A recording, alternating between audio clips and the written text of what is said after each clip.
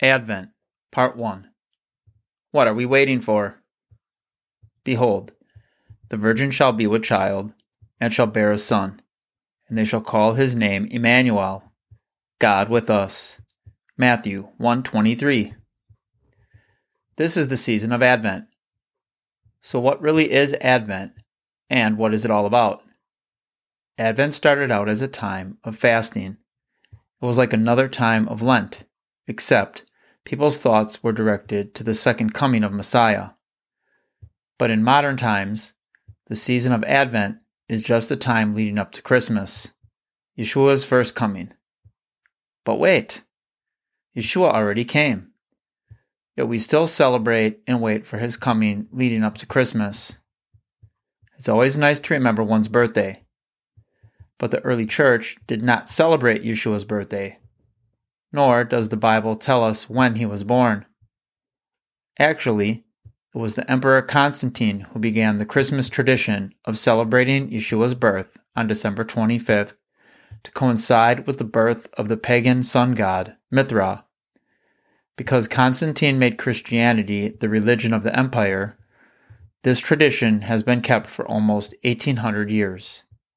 In reality, Yeshua was likely born at the beginning of the Feast of Booths, Sukkot, a feast which celebrates God with us.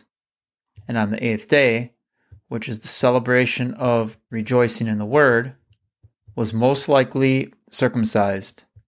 So why do we prepare for Yeshua's coming during the season of Advent if Yeshua has already come?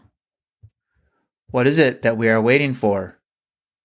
We want to take a closer look at these questions and try to answer them in a way that pertains to each one of us. We know that this time is not for us to do our holiday shopping or for decorating our homes or trees. These have nothing to do with Yeshua's birthday or his first advent. Let's start by looking at the traditional song which is sung when the Advent candles are lit each week.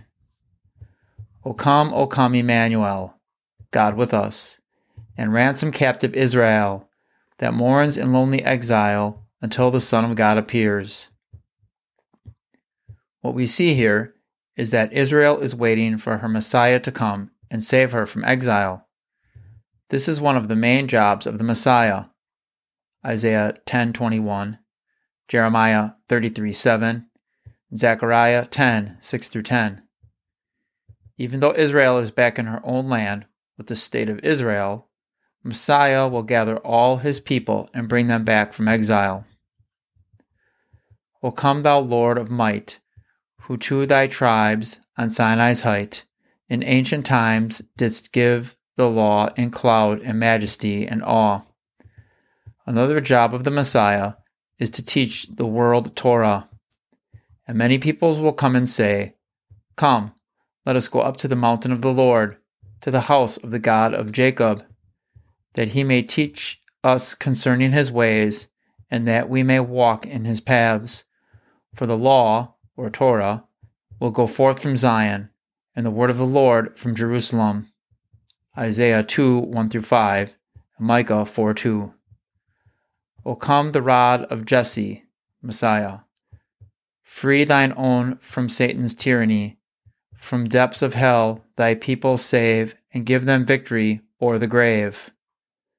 Micah chapter 5 not only tells us that the Messiah will be born in Bethlehem, but he will be a ruler who will shepherd his people Israel, and he will have victory over all the enemies of Israel. Micah 5:9.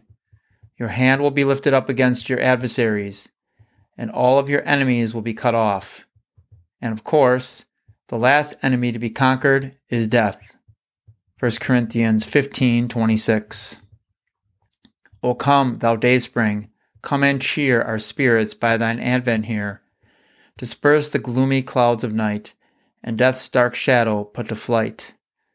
In Luke 1:68-79, Zechariah's blessing, which he spoke after naming his son John, says this: Blessed is the Lord God of Israel, for he has visited us and accomplished redemption for his people, and has raised up a horn of salvation for us in the house of David his servant, as he spoke by the mouth of his holy prophets from of old, salvation from our enemies, and from the hand of all who hate us, to show mercy toward our fathers, and to remember his holy covenant, the oath which he swore to Abraham our father, to grant us that we, being delivered from the hand of our enemies, might serve him without fear, in holiness and righteousness before him all our days. And you, child, will be called the prophet of the Most High, for you will go on before the Lord to prepare his ways, to give to his people the knowledge of salvation by the forgiveness of their sins, because of the tender mercy of our God, with which the sunrise, dayspring, from on high, shall visit us, his advent, to shine upon those who sit in darkness and in the shadow of death, to guide our feet into the way of peace. It's great to remember and celebrate the birth of Israel's Messiah, but that's not what we are waiting for. That is not what we are preparing for. We, along with the Jewish people, are waiting for the Messiah of Israel, not his first coming, but his second. When Messiah comes back, he will restore the kingdom, and it is this that we need to prepare for. We will be taking a closer look at this in parts 3 and 4.